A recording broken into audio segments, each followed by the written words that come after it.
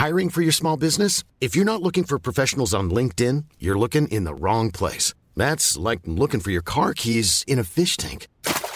LinkedIn helps you hire professionals you can't find anywhere else, even those who aren't actively searching for a new job but might be open to the perfect role. In a given month, over 70% of LinkedIn users don't even visit other leading job sites. So start looking in the right place. With LinkedIn, you can hire professionals like a professional. Post your free job on linkedin.com/people today. Hey there, it's Michelle Norris. I'm host of a podcast called Your Mama's Kitchen. When I travel, I'm usually looking for a way to find a taste of home when I'm not at home. And one of the things I love to do when I am at home is entertain. And Airbnb allows me to do that. When I was in California recently, I rented a house that had a great kitchen. And when we were sitting around the table, we're all thinking, we're in someone else's house. Someone could be in all of our homes as well. If you have a home, but you're not always at home, you have an Airbnb. Your home might be worth more than you think. Find out how much at airbnb.com/host.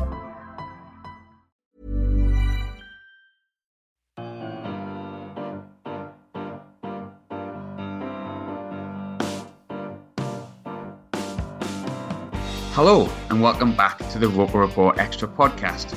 Just like my dulcet tones and my face made for radio, it's like Sunderland never actually went away last weekend, and we stumbled onto a 1-1 draw at home to Oxford United.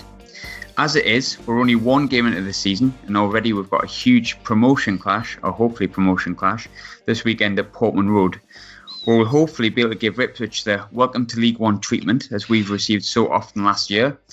And this week, we've got an extra debutant. We've got Blue Monday contributor Joe. How are you doing, Joe? You well? Yeah, no, I'm good, thank you. So I'll start straight away with obviously the weekend results. We'll not speak about ours, but we'll speak about yours. A thoroughly impressive 1-0 win over, I would say, promotion hopefuls Burton. How was your opening day performance?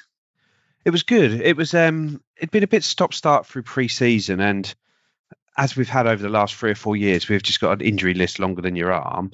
So it was a bit of a worry going into the game. And when the fixture list came out and we saw sort of Burton first game, Sunderland second game, Peterborough third game, there was a worry we were going to drop into League One, start poorly, and then all of a sudden the fans were on the back. But no, it's a really good win. Deserved. They had a shot cleared off the line in injury time, but that would have. I think it would have been unjust had we dropped any points on Saturday. We seemed to play some good counter-attacking football. So was it more you were on the defensive on Saturday and kind of hit them on the break then, as opposed to going, hell for leather? We weren't really on the defensive, but we just sort of sat back in and tried to hit them on the break. We went 2 up front, where generally under Lambert we tended to go 1 up front, but I think we just sort of went with a real flat 4-4-2, 2 sort of strikers that will put their guys under pressure, try and win the ball and try and attack quickly when we did win it back. But the game opened up a little bit just after half time. We changed shape, and that just sort of killed the game off, really. So it was sort of quite positive to show a bit of flexibility. And after last season being so poor, to actually see out a win is sort of a big deal. And you mentioned about pre-season as well. And I mean, obviously we're only one game into the season, so we can still maybe read a little bit into pre-season. And it wasn't a bad pre-season. It was a bit stop-start, but Paderborn 3-2, Colchester 5-0, Notts County 1-1, Cambridge 0-0. So did you only have 4 pre-season games? Well, there was also a tournament in Germany, but there was sort of 2 45-minute games against Fortuna Dusseldorf and a third division German team out there, which we lost to Bundesliga Dusseldorf and drew with the other team, losing on penalties. So it's effectively 1 extra game on top of that, and sort of like a 10 or 11 day camp out in Germany.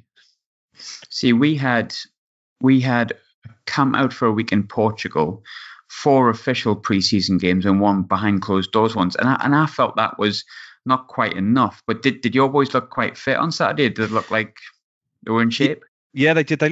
We look a lot quicker this season. Like over the last couple of years, we haven't really been a quick side, but we seems to have sort of found an extra gear, and the way we've set up is all about pace as opposed to sort of being a bit more of a slow, cumbersome side, which has tended to be the case, especially under sort of Mick McCarthy. We were set up like that.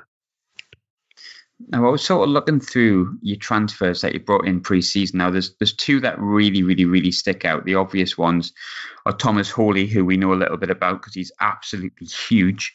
And then you've got James Norwood, obviously, who, even though he sort of came from League Two, he's been scoring goals for sort of for years across like the lower levels, and he certainly looked like he could step up to this level. And so far I suppose so good in a sense in terms of his pre-season. But I noticed you also brought in Luke Garbutt, who's a great signing. How has I know it's hard to judge after one game, but how have you made your transfer window? Has it been good? Do you think you need to add more? I think we're still probably a couple of bodies away from where we need to be, because we've got a good squad, and it's quite a big squad in certain areas, but it's a little bit unbalanced. We sort of right up until the day before the season started, we picked up a centre back on a short-term deal who went straight into the starting lineup on Saturday because Luke Chambers was suspended and our other senior centre half is injured in pre-season, so it was a case of there. But when you look at what the sort of central midfielders we've got on the books, you're sort of looking at some are injured, as they always are, but like Teddy Bishop, Emir Hughes, Andre Dazelle, Flynn Downs, Cole Skuse, John Nolan, Alan Judge. We've probably got eight central midfielders, of which 6 or 7 of them would get into most teams in the league. But we're short up front. We've only really got James Norwood and Caden Jackson. And when we started 2 up front on Saturday, then there's no one to come on for either of them. So you needed the change of shape, and we're short at sort of fullback really. But I think that the squad is good enough if this is what we have. But for our first season down, I think a lot of Ipswich fans are hoping the owner does just loosen the purse strings a little bit, because this is obviously our best chance to get back up in that first year. So we seem just a couple away from it, and we really need that little extra push. You mentioned about it being the best chance for you to get straight back up, and I think Ipswich, I've tipped Ipswich to win the league for the record, but yeah, and you must look at Sunderland in a way, because we're both are clubs that are not used to being down here, and you must have seen how our season went last year, and those expectations as well. And watching how we failed last year, does that ultimately give you an idea that you have to come back first time? Or because I'm starting to feel like we might get bogged down here, but maybe I'm just being pessimistic. No, I agree with you on that one. I obviously don't know as much about Sunderland as I do Ipswich, but we were a side of a small budget in the Championship, and our owner was sort of willing to put in £5-6 million a year, which is obviously a huge amount of money in any normal terms, but in Championship football terms, it just isn't really enough to do anything. Where I could just see that if we stay down here, if we don't go up in the first 2 years, we will just become a League One side, hoping to get into the Championship, as opposed to a Championship side that's dropped into League One. And we were in the Championship for 17 years. That was our league effectively, but the league just has grown away from us, and any time out of it is going to get further and further away from us. Who do you think your biggest challenges are this season in terms of getting promotion? Probably Portsmouth and Sunderland. When you look at the league last year, there was almost 5 teams that sort of 4 or 5 teams ended up with sort of around the 90-point mark, which is a huge amount of points in any league, and probably enough to go up in most leagues. But obviously only sort of Charlton and the automatic 2 went up, where sort of Sunderland and Portsmouth especially seem to have added to their squad quite well. I know they've lost Matt Clark and Jamal Lowe, but they seem to have replaced them and sort of made their squad a little bit more balanced with it. So they look a really strong setup. Our sort of best hope is that either Portsmouth and Sunderland start badly, and the pressure increases on the managers for not getting up last year, and maybe that sort of messes their seasons up. Yeah, most definitely. I think when you look at us, we, in my opinion, started poorly on Saturday, but last year we actually started quite well. It was sort of the December time where we lost our footing a bit. And one thing I suppose I did really want to ask, because I don't know enough about it in my honest opinion. There seemed before the season started to be a little bit of, should we say, discontent between the owners and Paul Lambert. To those who've got like no idea of the relationship between sort of the fans, your current chairman and your current manager, could you give us like a little rundown on their relationship and how things are kind of going currently? It's hard to tell really, because sort of Lambert came sort of to give the full background into the situation, you sort of need to go back a couple of years when Mick McCarthy was the manager. He'd come in, sort of done brilliantly on no budget, and then the fans became a bit tired of his style. He'd argue he was still overperforming on the budget, and he probably was, but he couldn't really take any of the criticism very well, which meant that he just sort of went back and forth with the fans and ended up like the most divisive manager in our history, that it was literally a case of anyone but Mick was required for the fan base to try and solve it. We brought in Paul Hurst after we were heavily linked with Jack Ross, and I think so that he obviously went to you guys. You jumped in a stolen march on us in that move, and we had Paul Hurst, who was here for 15 games and seemed to take a wrecking ball to the club. And Paul Lambert came in and has instantly galvanised the fans and has sort of really spoke about the community and the club and the stadium and brought back a lot of legends into play. So the fans are sort of mega happy with Lambert on that side. But then he didn't back that up with results on the pitch. We only won 5 games all season last year. He came in after 16 games, in charge of 30 games and won 4 of them. And we ended up finishing below Bolton, who, you know, you can see all the problems they've got there. But he is very popular with the fan base for his sort of his antics, but he does need to pick results up on the pitch. Evans, the owner, it's almost a case of better the devil you know with him. We know he's relatively stable, but we also know that he can't afford or isn't willing or able to put in the sort of required money to compete where most fans think the club should be, which is towards the top of the second tier. And they're just sort of the press conference before the game against Burton on Saturday, Lambert almost sort of threw the gauntlet down to Evans, saying the squad we've got isn't good enough. We've only brought in 2 players. Any of the extra monies we've received in the summer, he hasn't seen any of it. We'd sold Ellis Harrison, but that money had all gone straight across to Bristol Rovers, which presumably is we owed them instalments on the transfers. And we've had big sell-on fees for Adam Webster, Matt Clark, Tyrone Mings and Kiefer Moore yesterday. So we've probably had 3 or 4 million of sell-on fees, but nothing has been invested back into the team. And I think Lambert sort of called Evans out on that, but then he's sort of stood back from those comments this week. And I do think they have a good relationship, but Lambert does seem to be one of those people that will... it wouldn't surprise if he walked away at some point if things weren't going how he wanted them to, because he does seem to have that fiery temperament. And it's a funny one with Lambert, because I can only see from the outside looking in, and we're talking 10 years ago now maybe, but I used to live with a Norwich fan when Lambert was manager there. And I suppose Paul Hurst, and you mentioned Jack Ross before, Jack Ross and Paul Hurst were sort of the names on my mind. And Nathan Jones at the time when we got bought over last year, young up-and-coming manager. And I think realistically, that's what every club kind of wants in an ideal utopian world. And you don't want the likes of, like, dare I say it, Steve Bruce and Paul Lambert, and managers who seem to have been a bit sort of good in the past, but not great. But you didn't just have Paul Lambert coming in as kind of someone who'd had a bad few seasons at a few clubs. He's also formerly of Norwich as well. So was he originally given sort of short shrift, or was it a case of he was always given a chance from the beginning? He was given a chance from the beginning. It's strange. I think his time at Norwich is sort of what put them back on the map almost, because they were in sort of dire straits in League One, a double promotion. And whilst they've been yo-yoing a bit between the top 2 tiers since then, without that there, they haven't really looked back from it. But I think Ipswich fans were so desperate for change after Hurst, it was just clearly the wrong decision. And there wasn't really a chance to sort of moan about the decision, because it was literally a case of Hurst was sacked in the morning and Lambert was broken. I think it might have even been broken at the same time by either the Sun or the Mirror. Lambert is replacing Hurst. There was no sort of period where fans had the right to have their say. It was almost a case of, this is it, you just need to effectively get on with it. And he came in and, as I was saying on sort of previously, made such an effort with sort of the club legend, saying what a great club this is. I think it helps that he ended on bad terms with Norwich and ended up suing them for a couple of £1 million, but when he walked out of there. But he hasn't really felt any of the anti-Norwich stuff. That hasn't held him back at all, which is a bit of a surprise, but is ultimately a positive thing for the club. And I wasn't going to ask, but I suppose I will. Paul Hurst, incredibly highly rated, did a fantastic job at Shrewsbury.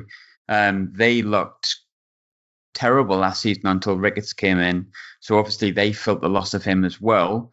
So what went wrong with Paul Hurst in Ipswich? Where to start? I don't think he was sort of given any favours by Marcus Evans with the appointment. Basically, Mick McCarthy announced he was leaving effectively. I think it was like just before the Easter weekend. He managed a few more games and then he left.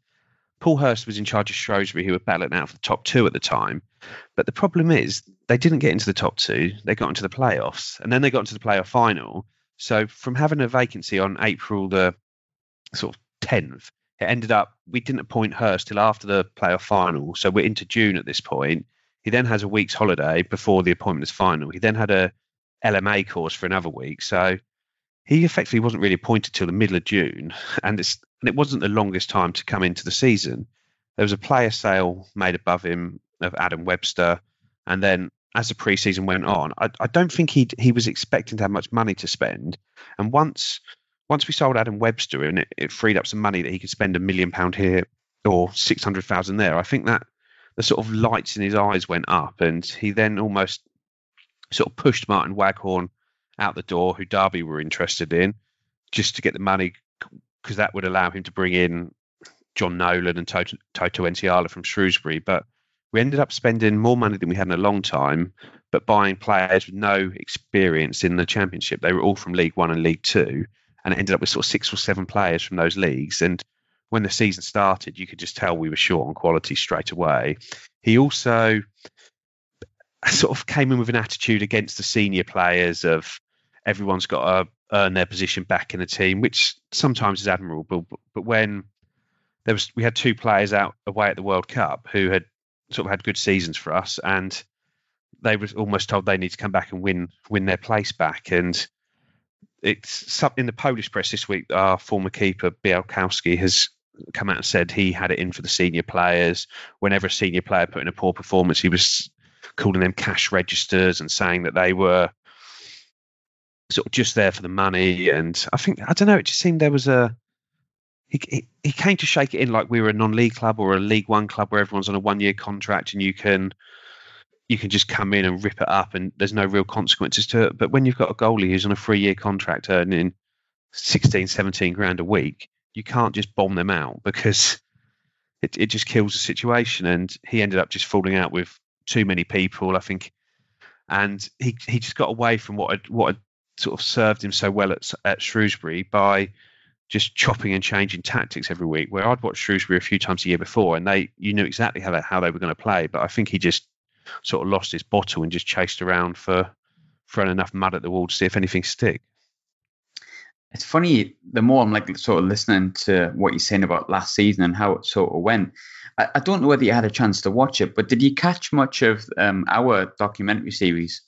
Yeah, I watched all of that on Netflix, and it was a tough watch for us because you could just see this is how we are at the moment. And there just seems so many similarities between the clubs, because we were sort of going through it at the time when I was watching it, and just you sort of had Coleman come in as sort of the Lambert figure who could sort of get everyone back on side, but just couldn't get the results. But we were a long way off it, and you could just see the different divides in the club, and sort of Darren Gibson going out and saying what he was saying. And it just seemed, after we'd been such a close-knit club for a long time under Mick McCarthy, whatever people say about him, he does engender a good team spirit, a good squad.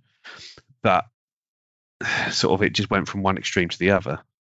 I was going to say how much of a reflection, because obviously I speak to Ben, who's obviously writes for or does the podcast with yourself as well, and I felt like he messaged me at one point, and I think it was at Christmas time. He said, "Look, what's League One like?" And I thought, "Oh God, they must be going through something." And I looked, and I thought, I'm sure you were near the bottom, but you were like rock bottom at the time. I thought, bloody hell, they're actually quite far adrift. And I thought, just that when I was thinking of things to ask today on the extra, I was thinking how much of a reflection must it be watching something like that as an Ipswich fan last season, because it's almost identical, isn't it? 2 well-known at the very least, big championship clubs, at the very least, both clubs that have had recent Premiership history with a change of manager in between. The manager that came in at first was meant to be the fresh person that would get them level and steady and things like that. Then you bring in the experienced manager that no one is quite sure if they want, who everyone kind of gets on with and likes, but can't get the results. You plummet out the league. Bit of an issue with the chairman, maybe not as big as we had with ours, and obviously we've been taken over, but there must have been such a reflection on your season last season, watching that back. It must have been a bit like Groundhog Day for you. Yeah, and on the message boards, anyone that would talk about the documentary on the message boards, it was like, yeah, this is our club. This is what's happening to us. The players coming in and out, just bad luck after bad luck. Every time you think you're getting somewhere, your player does well and he picks up a little injury, and then the next thing you know, he's out for 6 months. And just know, and everything that could go wrong does go wrong. And ultimately, the only difference was we didn't get close to staying up. We were miles and miles off it, where you sort of took it right to the wire. But ish. Yeah. I think the documentary made it look closer than it did, but no, ish. I think we went in late April, whereas you went. I think you went. It was pretty obvious you were going early from about October, December time. Well, we lost. We played Millwall on New Year's Day. We'd thrown away sort of a 2-goal lead previously against Bristol City at home, and New Year's Day, Millwall, who were sort of like 6 points ahead of us or 7 points ahead of us, and we were 2-0 up and managed to lose 3-2. And it's like that was the actual killer blow for everyone. There's always a game, isn't there, in the season where you just go, right, that's it. And it depends on how early it comes. I think I've been there a few times in New Year's Days kind of defeats when you think, right, second half of the season, have a good second half of the season. Then you get beat and it's a demoralizing defeat and you think, no, that's it. I just pack it up. And it's even worse when the players are like that. But one thing I did want to ask, and now I'm a huge Mick McCarthy fan, not just because I liked him when he was here at Sunderland, despite kind of the way he went. I just love the man himself. I think he's one of the most brilliant men of my generation and our generation ever. Years of uncertainty you had with him, though, where it just felt like he couldn't take it any further. Ipswich fans didn't seem to like it. There was the famous kind of F off moment during Norwich. But when you got relegated, did it feel a little bit like those fans that didn't want Mick McCarthy had egg on their faces? Yeah, yes and no to an extent. It was, because he was effectively the relationship became toxic and he was effectively forced out. But even Mick's biggest fans in the fan base would say he had to go by that point, because I think he could always engender a big them against us sort of culture at the club. But the problem was the fans became the them, and he was almost at war with the fan base for the last year of his reign. And we'd basically, because we'd finished 6th, which was a massive overachievement, then we'd finished 7th, and then the following year we'd had a down year and we're sort of down in the bottom half of the table.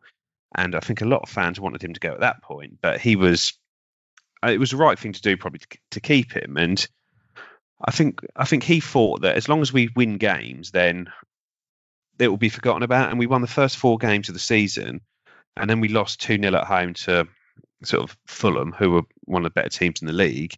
And the toxic atmosphere was back straight away. And it's like, this is dead here. If we can win 4 games in a row, be top of the league, and then lose to one of the best teams in the league who are going to go up that season, and the fans still go for him, then there's no hope. There's no hope left here for him. And so it was a real shame, but it's a shame that he couldn't rise above it. And I appreciate he was the one getting the abuse, but there's sort of one game. We played Burton last week, but last time we played Burton, we had a guy on loan from Man City. The fans were calling for him to come on. He subsequently comes on, scores a winning goal with 5 minutes left. McCarthy's reaction is, the more fans call for someone to come on, the less likely I am to bring them on. I didn't bring them on because they wanted him to. I brought him on there. I'll leave him on the bench next time. And then you'd win a game at home to Forest, and it's like, I still remember Mick McCarthy, your footballish year. I still remember this. And it's just like, oh, come on, Mick, get over it. Like, we're not going to move on with you here. But in the end, it became a bit like the Brexit debate. Once everyone was in the camp, there was no coming out of it. Mick could not win. And it's a shame, because he did a lot of good for the club, but his legacy will be that he was the most divisive manager in our history. What do you make of his? I mean, obviously, as a non-Ipswich fan, it's quite funny hearing some of the things that he says, like the comment there, oh, Ipswich felt like doing that when he talked about replacing managers, and he said, and he paused and said, and that went well. That was funny as a non-Ipswich fan, but how does the Ipswich fan base take on those sort of? They are kind of like narky comments, aren't they? Really, they are kind of like that. They're meant to be funny to some other people, and it is very Mick McCarthy. But if that's your team and he's kind of rubbing it in that you've just been relegated, I mean, how does that just make it worse? Well, the fans that hated Mick and wanted him to go still hate him and get wound up by everything he does. The other fans who were probably more on the fence and sort of more supportive of him just get knocked off by them, I'd say. That they just find it frustrating.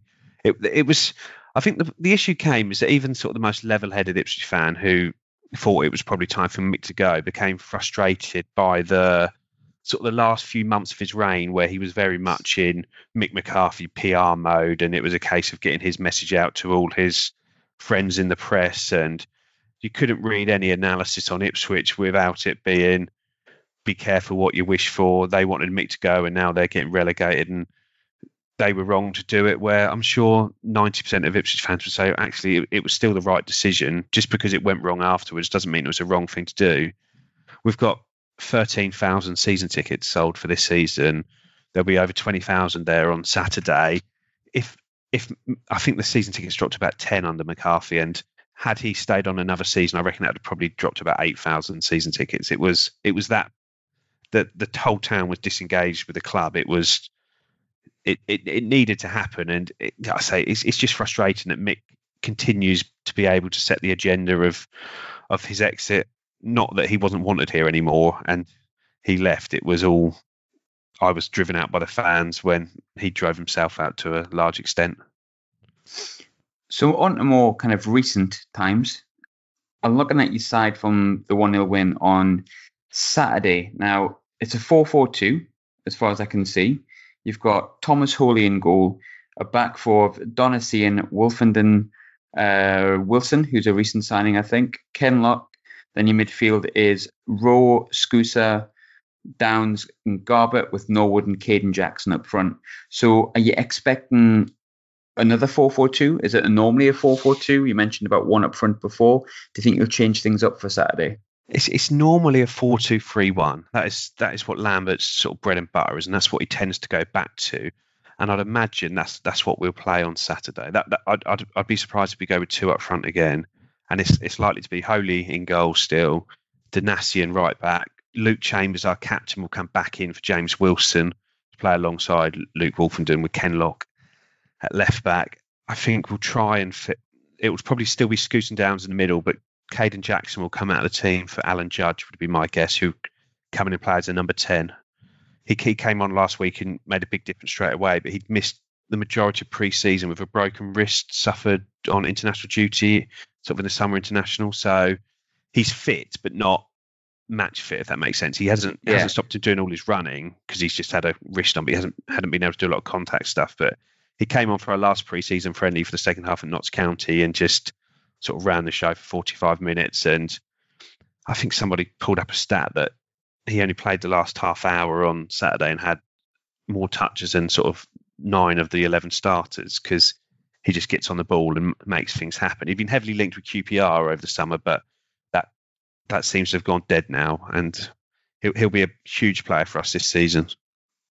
So if there is, say, a change in formation, or even if there's not, where would you say Ipswich weak spots are? Where are your sort of your weak points, and which Sunderland players do you worry will exploit them? Fullback really is our biggest weakness. We've got sort of two right backs that the manager doesn't seem to really rate in Donacien and Josh Emmanuel. Donacien got the nod on Saturday. He's defensively solid, but he gets a nosebleed when he gets up the pitch on the ball. where on the other flank, Kenlock is good going forward, but isn't the best defender. He gets caught out of position too often. He sort of gives away a lot of silly fouls and free kicks. But so I guess any of your wingers will be causing us problems. But I don't know how Sunderland set up. I didn't watch the Oxford game, but we went with a 3-5-2. that may change to a 3-4-3, but he's most likely, if your left back is your biggest weakness, if Kenlock is a problem in terms of defensively, you'd probably find the right wing back will be Lyndon Gooch, who is very much about pace and dribbling. And he had a good game on Saturday. He won our penalty and he scored our penalty. He has a tendency to kind of do about 1 million step overs, but he will be about pace and power. Is that something that could damage him, do you think? Yeah, because he's, like I say, he's just not the best defender. He's more of a wing back playing full back, if that makes sense. So his position is bad, and he just he must have given away 5 free kicks in dangerous positions against Burton, where he just isn't smart enough with sort of little nudges and pulls and stuff, and he gets penalised for it. Where sort of you see the sort of wily pros, and they're able to get away with things, where he just doesn't seem to have the brain to get away with things. You mentioned as well about Caden Jackson will likely come out, but Caden Jackson was a player I know we were looking at last year. We're talking sort of the mid, I think it was January time we were looking at him, and I noticed he didn't do very well, but he did well at Accrington. But I noticed in pre-season he was banging them back in again. Yeah, no, he had a really good pre-season, but the issue is he scored a couple of goals at Colchester when we went 2 up front, but most of his goals we were playing 1 up front, and James Norwood he was scoring more goals in his one half of football than Caden Jackson was in his one half. But I think Jackson will be a good player, but he struggles to play in that 1 up front on his own, because a lot of I don't know if you've seen much of him, but he's just unbelievably fast. Yeah, and he might not have the best sort of footballing brain, but what he likes to do is he runs the channels and gets in. But when you're playing 1 up front, you then don't have anyone in the box for his crosses or getting there. So he works well with James Norwood in that respect. But I think we'll save the 2 up front maybe for games where we're expecting to play against sides who maybe aren't going to come out and attack us as much, and they're going to sit back. Where I can't imagine Sunderland. There's going to be the big enough gap in quality for you to just come and sit and try and play for a point. I'd imagine you'll try and sort of get at us, which will necessitate us just playing the 1 up front. Potentially, you'd be looking at a 1-1. We love a 1-1. Or Jack Ross loves a 1-1. We don't love a 1-1 for what it's worth, but we're very good at drawing games, so you never know. Now, I'm 33 next month, and historically, Portman Road has been absolutely shite every time I've went, and I hate it. It's a horrible hunting ground. In my memory, off the top of my head, we've obviously lost most recently 5-2. I remember a 5-0 defeat back in about 2000, 2001. And I also recall you beating us in 1998, which condemned us to the playoffs. And my dad came in very drunk and decided to launch the whole loaf of bread at the TV, which at that point it wasn't one of those flat screen ones either, so it could withstand it. But I don't have good memories of Ipswich away. So I wanted to ask, what's the worst and / best memory you've had of facing Sunderland? Well, like you don't have much luck at Portman Road. I can't say we've had any luck at the stadium. I don't think we've ever even picked up we won there actually the year you went down from the Championship into League One, but previously, everyone did. Yeah, but previously, I don't think we'd ever won there. I remember going up there on the first day of our second season in the Premiership after we just qualified for Europe and losing 1-0 to a Kevin Phillips penalty right in front of us. But that was probably my worst memory, because it was a long trip to lose 1-0 to see that. But sort of best wise, that 5-2 win at home was really good, because that was probably the best football we played in for a half, and it looked like everything was clicking, and that was when we were still on the edge of the playoffs, and I was thinking, actually, Mick might just do this. He might just be able to pull a sort of another rabbit out of the hat and get us there with sort of the likes of Martin Waghorn and Joe Garner, who we'd signed for next to nothing and sold on for decent fees the following year. But that was probably the high point of my watching against Sunderland. I remember that was one of my low points, actually. It was absolutely horrible, that game. Obviously, an old player coming back to haunt us, and Martin Waghorn. Joe Garner, and I live up in Glasgow, so I'd watched Joe Garner struggle for months and months at Rangers, and he absolutely tore us a new one. And like you mentioned at the Stadium of Light as well, I think it was 2-0 before half-time, and I think Joe Garner got another one as well. But both sides feel very, very different to the teams that were facing each other in those two games the last time we played each other. So I suppose what I would ask at this point, how do you see the game going on Saturday? And I mean, with your head and with your heart, possibly. And what's your predictions, just to kind of cover off? I don't think it's a game where we're going to come flying out of the traps. We don't. I don't think we seem to have got that in us at the moment. But I think it's a game that the town is looking forward to. It seems strange, but the town is infused by this League One season, and especially with the result we got last week, that sort of takes any nerves out of play. Because had we lost last week, that would have been a sort of a big worry going into sort of a tough game.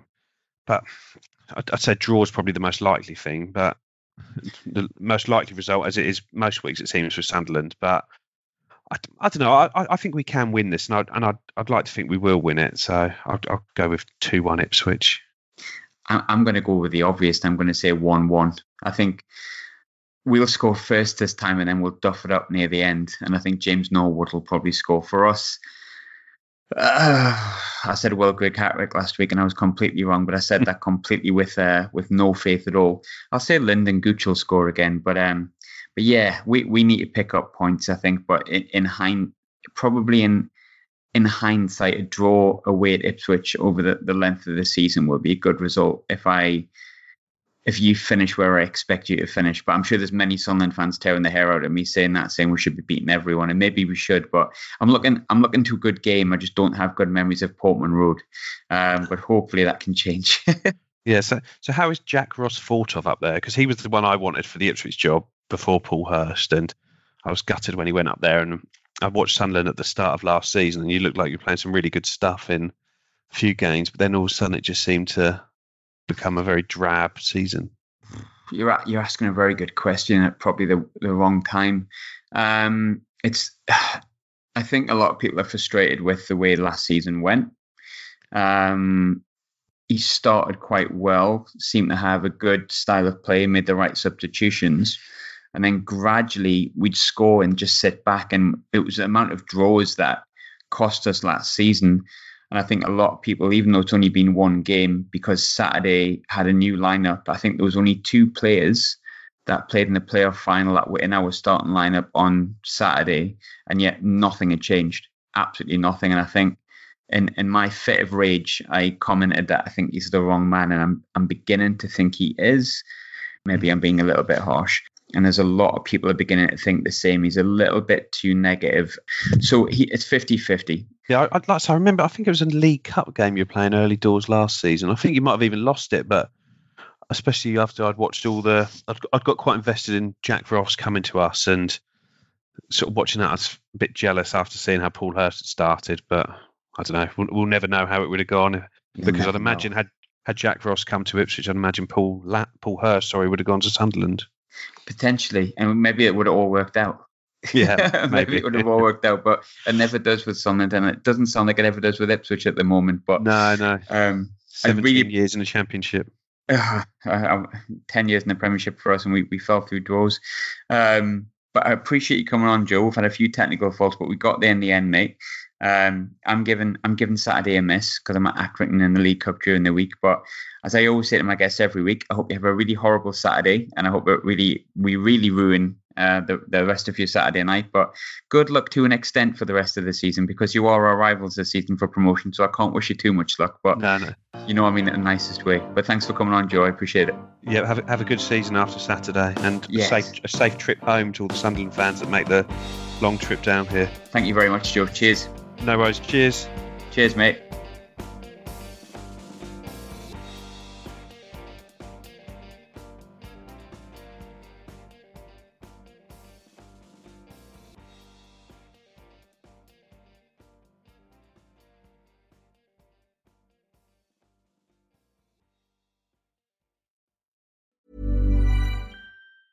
Normally, being a little extra might be a bit much, but not when it comes to healthcare. That's why United Healthcare's Health Protector Guard fixed indemnity insurance plans, underwritten by Golden Rule Insurance Company, supplement your primary plan so you manage out-of-pocket costs. Learn more at uh1.com. Hey, it's Paige DeSorbo from Giggly Squad. High quality fashion without the price tag. Say hello to Quince.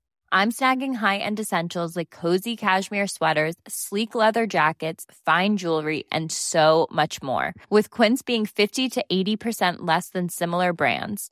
And they partner with factories that prioritize safe, ethical, and responsible manufacturing. I love that. Luxury quality within reach. Go to quince.com/style to get free shipping and 365-day returns on your next order. Quince.com/style.